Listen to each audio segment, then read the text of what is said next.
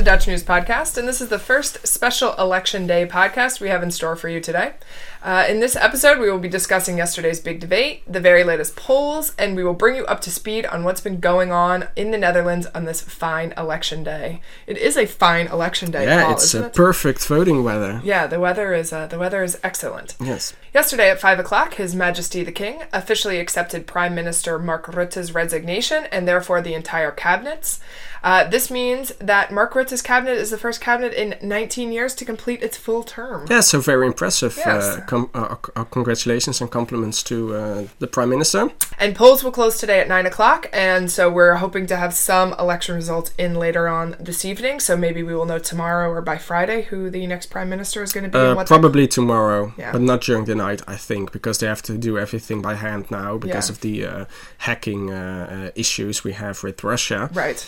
But there's no way of telling when we will know the exact results, but it will definitely be tomorrow. And the coalition forming portion of this, Paul, how long does that usually take? When can we expect to... That really depends on how willing everyone is to form a coalition. The last coalition between VVD and PvdA was the fastest coalition to be formed.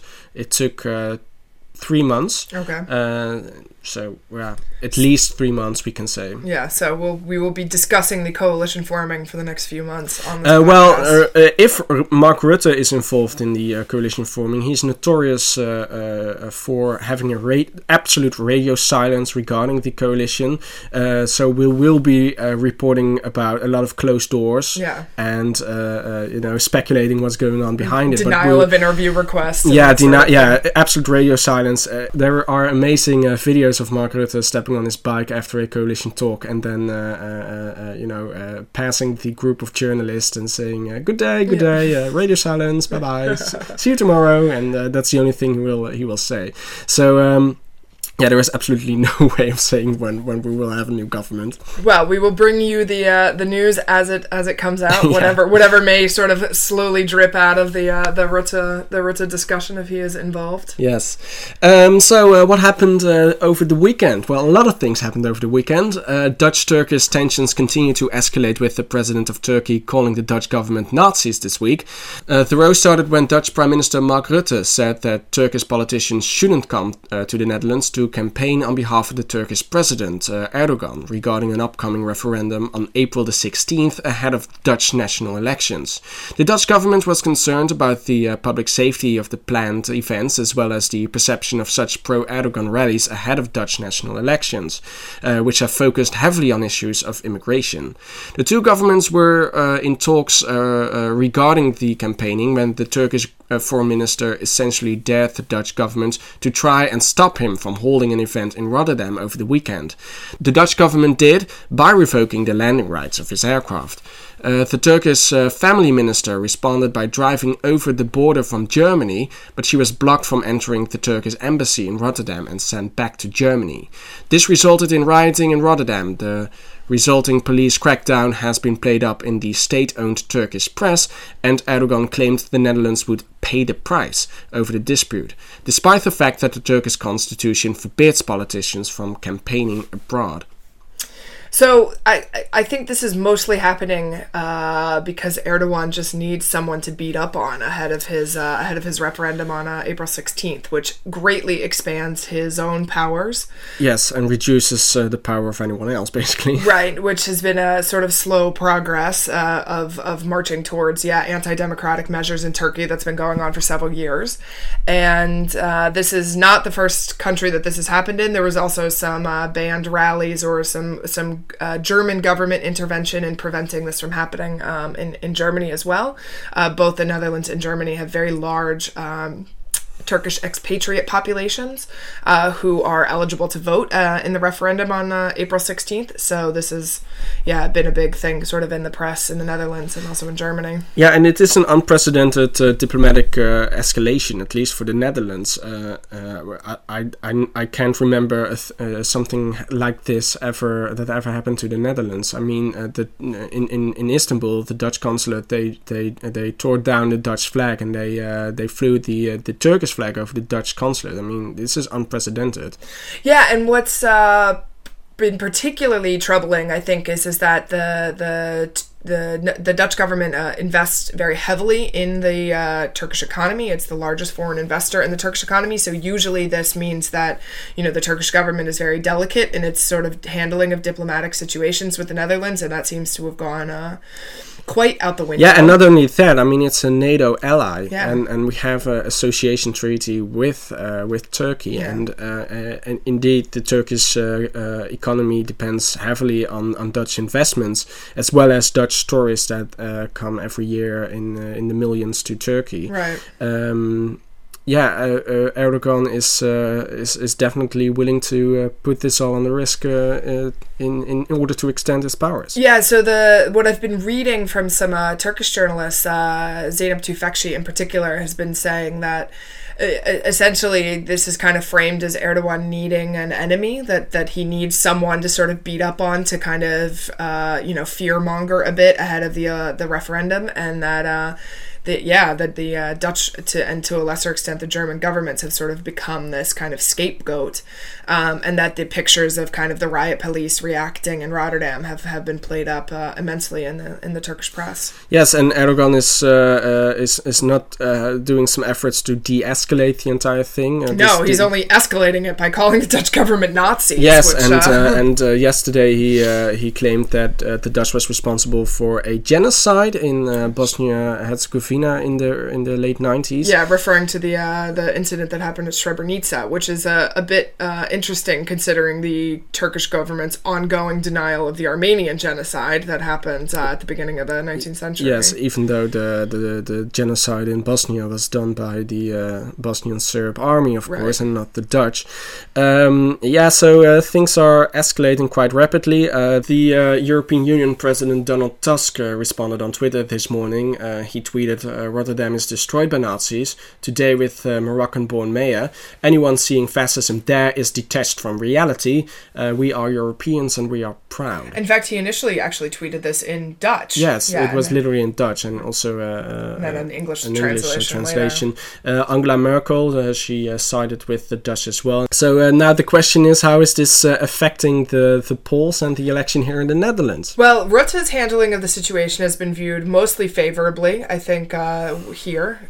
So I think that has been good for him, which the polls have kind of shown. The latest polls, which we're going to get into in just a second, basically show VVD up, D66 up, and the PVV down, which I think reflects a bit perhaps the concerns about immigration and such here, and the unwillingness or maybe perhaps the thought process of having someone like Wilders at the helm who has called for all sorts of he staged a protest in front of the Turkish consulate in The Hague, right? And has called for all sorts of banning of these people and expelling of diplomats and that sort of stuff, which would probably serve only further to escalate the situation, which I think everybody kind of sees as a bad thing, that it would be better if we could sort of dampen the tensions down a little bit. Yeah, and Rutte is really perceived as a statesman right now, and that will only work in his benefit regarding the elections. Right. Interestingly enough, Geert Wilders left the VVD party originally because it was his opinion, opposed to the VVD's opinion, that Turkey should never join the European Union, and was kicked out of the party because of that. So it all comes back to Turkey. It all comes back, and the latest, the last cabinet that didn't completed its term fell because of the Srebrenica disaster. So a lot of things from the past are coming together now in this election. Yeah. Interestingly enough. So what is going on in the latest polls? You've got some in from this morning, I think I saw. The latest poll that came out was yesterday afternoon, and that showed, interestingly enough, a major drop for the PVV party. They're now, according to that single poll, at 16 seats. Down from 22-ish. Down right? from 22-ish. So that is remarkable, interesting. Again, this is one poll. We are always basing our opinions on the poll of polls, right. The average polls of the Peilingwijzer. They included this poll as well, and their polls showed PVV drop slightly, not as dramatically. Down 4 seats, I believe, right? Yeah, not as dramatically as the latest INO research poll. But the latest poll right now shows the VVD at 26 seats. That's the largest party. PVV at number 2 with 21. CDA next with 20, D66 with 18, and GroenLinks with 17. So the middle field is really they are all tied basically. Right. What does this mean for a possible coalition? Well, a center-right coalition between VVD, CDA, D66. That is the most logical core of the next coalition, in my opinion. They have 64 seats now, and you need a 76-seat majority. So they would need another party. So they need another party, partner. They could work together with GroenLinks. Actually, that's the only option, I think, with 17 seats. Yeah, unless the PVD does particularly well, surprisingly, today, and would have enough to push them over the edge. Yes, of course. This is all based on the latest polls, of course. We have to wait for the final poll, and that is, of course, the election result. And we can also expect, for example, a left cabinet with PvdA, SP, D66, GroenLinks, CDA, 5 parties. That's a lot of parties to form a coalition with. And but they have 81 seats. So and that's that is what Jesse Klaver was calling for in one of the original debates, right? That they should sort of lock out the VVD and the PVV and form a sort of center-left coalition. Yeah, it was in the first debate. It was held in the Rode Hoed stage. And Jesse Klaver called for that, and it's now referred to as the Rode Hoed coalition. And they do have a majority, at least in Parliament, but not in the Senate. That will probably be a problem for them. Would a coalition between the VVD, CDA, D66, and either GroenLinks or the PvdA have a majority in the Senate? Yes, they will have a majority in the Senate. So that is based on that, it's a preferred coalition. Right. And we can also look at a right-wing cabinet with VVD and PVV, but they have a combined seat number of 47, so that's not nearly enough for... and also it's very unlikely because the VVD said time and time again that they are not willing to work together whatsoever with the PVV party. Yeah, Rutte sort of reiterated this at the debate on Monday night when he was debating. Yeah, he said it in Wilders' face. Yeah, so that was... so it seems very unlikely that would happen. Yes, highly unlikely. Yeah, so likely looking at VVD, CDA, D66, and possibly GroenLinks. I suppose it's possible that the PVD does enough to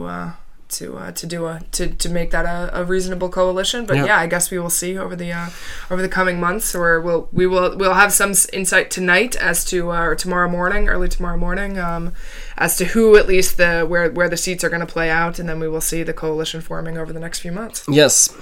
So the debates, what's been going on with them, Paul? Well, last night we had the big debate of the Dutch Public Broadcasting Service, which included all leaders of the major parties, including PVV's Geert Wilders. It was held in the Tweede Kamer building last night.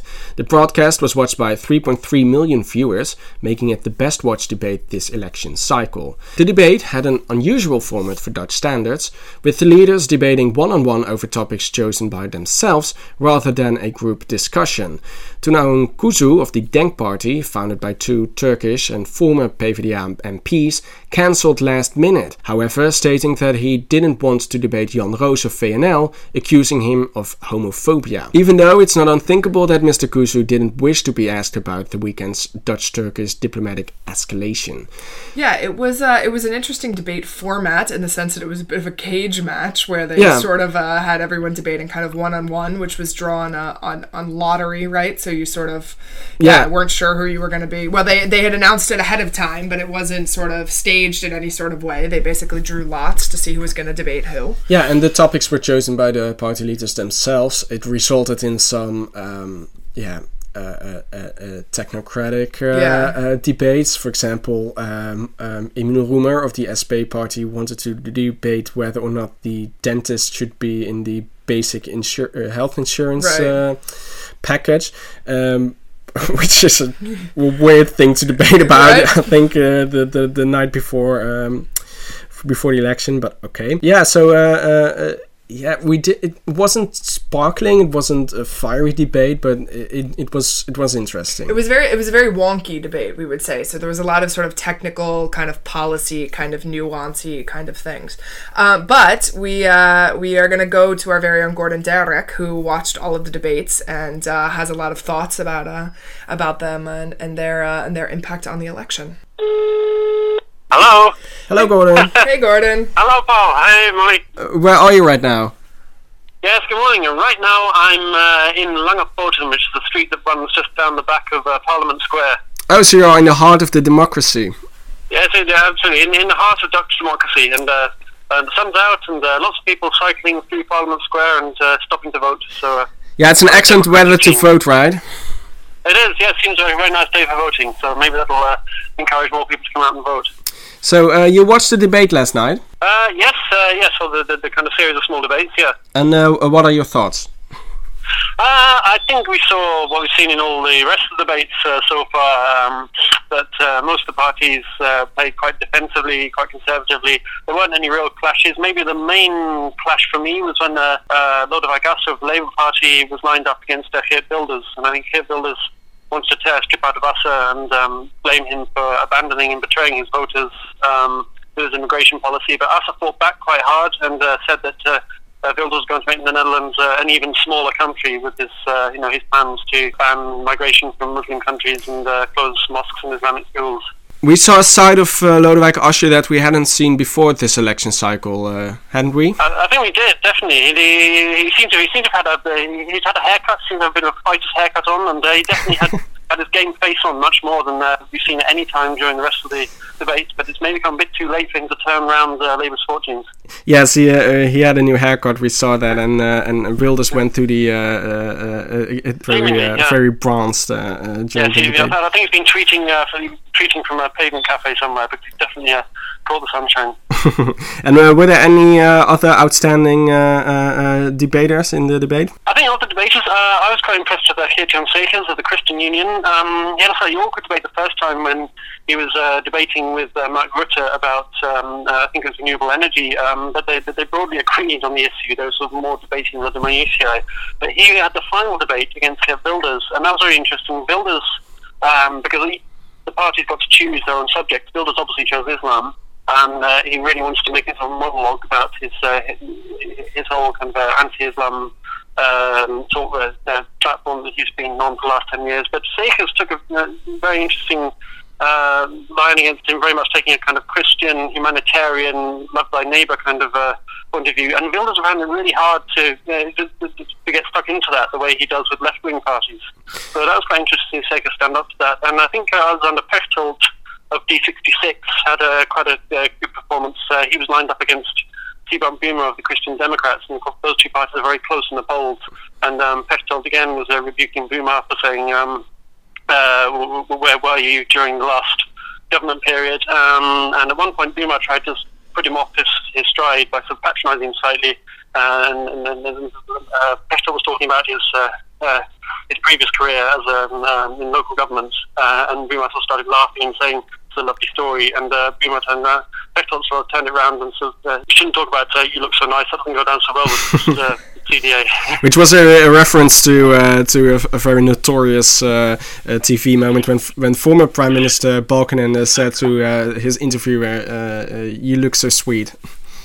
Yeah, that's right. He said to the female presenter, who looked so sweet, it's his way of ducking a question, but it came over as quite sort of sexist and patronising. Yes, and it cost him eventually the election. What did you think about the setup, about the format? It was not a usual setup for Dutch debates. No, it was more one-on-one. I think maybe they were trying to make it more adversarial in the way that you see with debates in, the Britain or the United States. I'm not quite sure that quite worked in the sense you didn't get the kind of heated debates that they were maybe looking for. You got some quite, I think, mostly well-informed debates, quite courteous debates between the parties. We started, of course, with some debates between the smaller parties, which was meant to be three-way, but Denk pulled out of their debates at the last minute. But then, and those are more kind of those are less confrontational still. But generally, I think the setup it kind of worked. I think it's quite interesting to watch. I don't think it really is going to move very much in the opinion polls. I'm not sure many voters are going to suddenly get swung by one party or swung towards one party on the strength of what they said last night. Yes, and there wasn't one leader that really stood out, right? No, I don't think so. I mean, I thought the best performer was Segers, but of course he's the leader of the Christian Union, and they won't get more than 7 or 8 seats because they have quite a small, concentrated electorate. And maybe Jesse Klaver performed reasonably well. You know, no one stood out, no one for being exceptionally good or exceptionally bad. Maybe Assa was a surprise that he was better than before. Segers was a strong performer. Rutte did what Rutte usually does, and Wilders did what we expect of him. So no great surprises or bombshell developments. I thought Wilders' performance, more so not last night but the night before against Rutte, was a bit milquetoast. I mean, I thought he was a little... It wasn't particularly impressive. He didn't seem to do very well, kind of with his usual kind of firebrandy rhetoric in this format. Do you agree with that, Gordon? I think I also felt like he was going through the motions a bit. I mean, the problem maybe that Wilders has really is he's been doing this for 10 years now. You know what he's going to say, and so do all his rivals, and they know how to respond to him now. And certainly Assa, I think, came with a very clear plan to just counter-attack, and I think that worked quite well for him. Segers took the more kind of reasonable line, but again, that sort of just drew the sting from Wilders, really. So yeah, I think in both those debates, for different reasons, he didn't get to dominate the way he often does in one-to-one encounters. Yeah, and I think Rutte on Monday had the best zinger of the debates so far, saying what did he say something about how you... This is the difference between governing a country and sitting on the couch tweeting. Yeah, which was I think a pretty good line that came out of that. He got some little ripple applause for that. Yeah, that was quite a zinger. So, looking at the debates, it wasn't a very exciting election cycle, wasn't it? No, it's all been very dramatic. It's been kind of a stalemate, I think. Most of it's been sort of, people compared it to a 0-0 draw. I think it's been a very defensive campaign, and certainly in the debate between Rutte and Wilders, there's a head-to-head where both men were basically saying the same thing, which was, vote for me, otherwise you'll get him. So, no one's really had a really positive message. I think D66 and GroenLinks have tried to be positive, but it's not really been that convincing. No, it's been a stalemate, really, and that's mainly, I think, because the parties are so closely together. People are more concerned about hanging on to the votes they got than trying to make inroads into the other parties. Although from the perception of the international media, man, this has been a real knockdown, drag out kind of crazy election. I mean, it's been all over. I don't know, maybe you have a different sense of how it's playing out in the British press, but I feel like every time I turn around in the American press, they sort of have this, it's Wilders versus everyone else. It's going to be an exit. They're going to ban Islam. Like it's been sort of portrayed as this real kind of a slog of a fight that's been, very intense, whereas the sort of impression here has been a little kind of boring, like Paul was saying. Yeah, I think in the British press there's been a lot of focus, obviously, on Wilders. Is he going to win the election? Obviously, they sort of frame it in the context of British elections where you have a clear winner, and you don't have clear winners here. But no, there's been a lot of talk about Nexit. And what's been curious, I think, in the British press is that there seems to be a feeling that the European Union or membership of the EU is at stake or has been an issue in the campaign. It just hasn't, from watching the debates and following it in the Dutch media. So yeah, there's definitely a discrepancy there. That maybe it's the UK press has been looking to bring it back to issues that are playing out in the UK rather than reflect what's been going on in the Dutch campaign. Yeah, so for the international press, Wilders is of course a new player. No one ever heard of him, but for us in the Netherlands, he's been walking around the Parliament building for almost 20 years now, so we know him. But for the international press, it's a new face, and it fits the narrative of this one strong guy fighting against the rest, right? Yeah, Donald Trump sort of fighting against the rest, Nigel Farage fighting against the EU. So it fits that narrative, and that's why the international press is so interested in Mr. Wilders and his anti-EU, anti-immigrant opinions.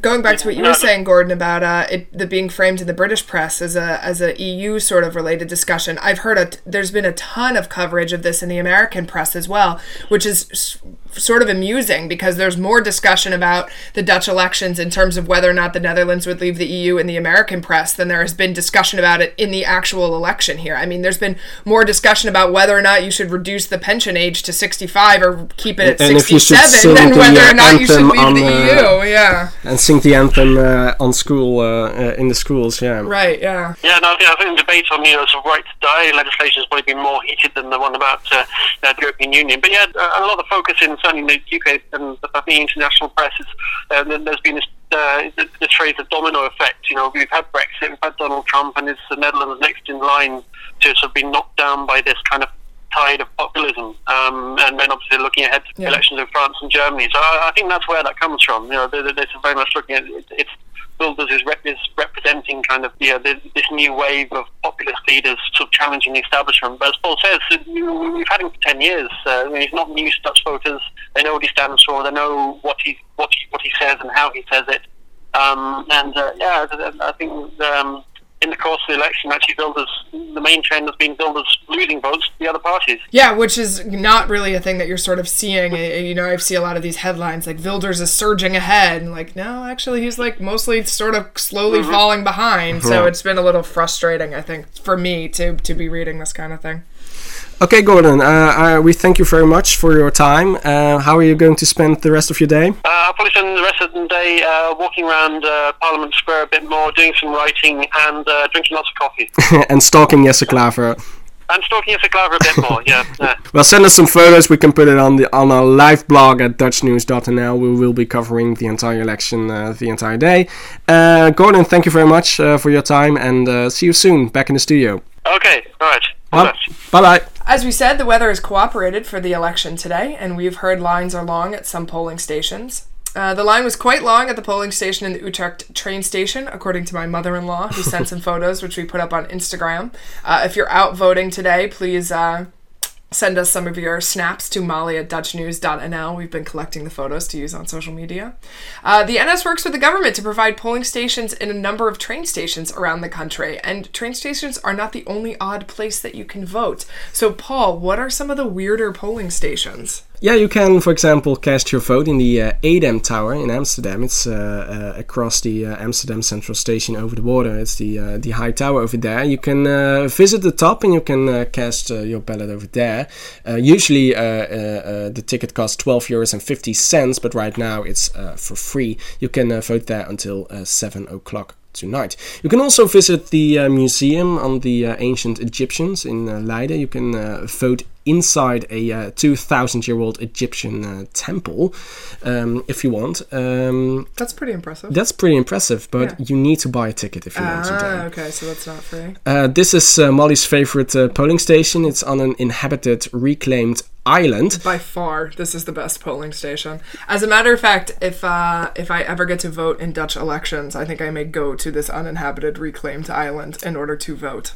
Yeah, it's in the Markermeer. You can visit it by boat. You have to travel 3.5 hours though to. Would be worth it. It would be worth it though. Totally worth it. And so you can vote you cast your ballot at the inhabited island. Yes. I didn't know we had an inhabited island in the Netherlands. Uninhabited island. We have lots of inhabited islands. The uninhabited ones that are. If you are in a arty mood, you can also visit the Gemeentemuseum in The Hague, and you can cast your ballot next to a Mondriaan, the Victory Boogie Woogie, if you want. That's very Dutch, to be able to vote in Dutch elections by a Mondriaan painting. Yes, you can get inspired by the Mondriaan painting on how you want to vote, how you want to color your box. Right. You have to do it with red though, otherwise it's not available. You can also, if you want, bring your own pencil. That is allowed, but it must be a red pencil. It must be a red pencil. I wonder if sales of red pencils in this country go up a whole lot around election day. Like they have like a special at the AKO at the train station to buy red pencils. Yeah, you are provided with the red pencil, but you can bring your own if you want. The smallest polling station is in a living room in the Marle municipality in Overijssel. There you can cast your ballot in the Wim and Ellie household. This polling station existed since 1948, but there are only 49 people that can vote in this municipality. So they just put the polling station in their living room. Living room, that's amazing. And you can get a free cup of coffee if you. I don't know. Maybe I would go vote with Wim and Ellie instead. The uninhabited it would be island. fun as well. And at 5 o'clock they serve a borrel. Oh, that's even better. Even Sign me up for Wim and Ellie's living room. So are you going for the uninhabited island? No, or are you I'm going for the borel every time. Yeah. I think. Yes. ChristenUnie leader Gert-Jan Segers voted in that living room. Did he? Yeah. Is he from that part of the country? No, but you can. Yeah, of course you can vote wherever you want. Yeah, but you have to apply for that in advance. Yeah. Another interesting spot to cast your vote is the top of the Rotterdam building, right next to the Erasmus Bridge in Rotterdam. It's designed by world famous Dutch architect Rem Koolhaas, if you want. And very American, Molly. You can. There is also a drive-through voting station. That's amazing. Where is this? This is in the Zuidplas municipality. And I don't know where that is. Oh, it's in South Holland. Okay. Yeah, it's in South Holland. Oh, so it's nearby. Yeah, it's nearby. Okay. So you can cast your ballot while you are going towards your work or whatever. Yes. But it's not fully a drive-through though. You have to step out to color in your to color in your ballot. Yeah. Okay, interesting. So Paul, where are you going to be voting today? I'm going to vote in the City Hall of Delft. It's a very nice 17th century building, and I'm going to vote there. And it's very beautiful. It's a nice. And do nice my democratic duty. Nice. So I think that's all that we have time for, because you have to go off and vote and do your democratic duty. Yes, it will take me 1 minute to vote, and will take me 15 minutes to unfold the the ginormous ballot paper thing. Yes. Yeah, the bed sheet. Yes, of course. So we will be back later on this evening with an update once the polls close around 9 o'clock, so you guys can check out that. Otherwise, you can check out the live blog on dutchnews.nl. Send us your photos of voting, of polling stations. Your STEM fees. We call it STEM fee. Okay, please send us your STEM fee to Molly at dutchnews.nl. We're putting up a bunch of those on Instagram, which you can see at dutchnewsnl. We will be back later on tonight. So enjoy voting, Paul. Yeah, thank you. Yes.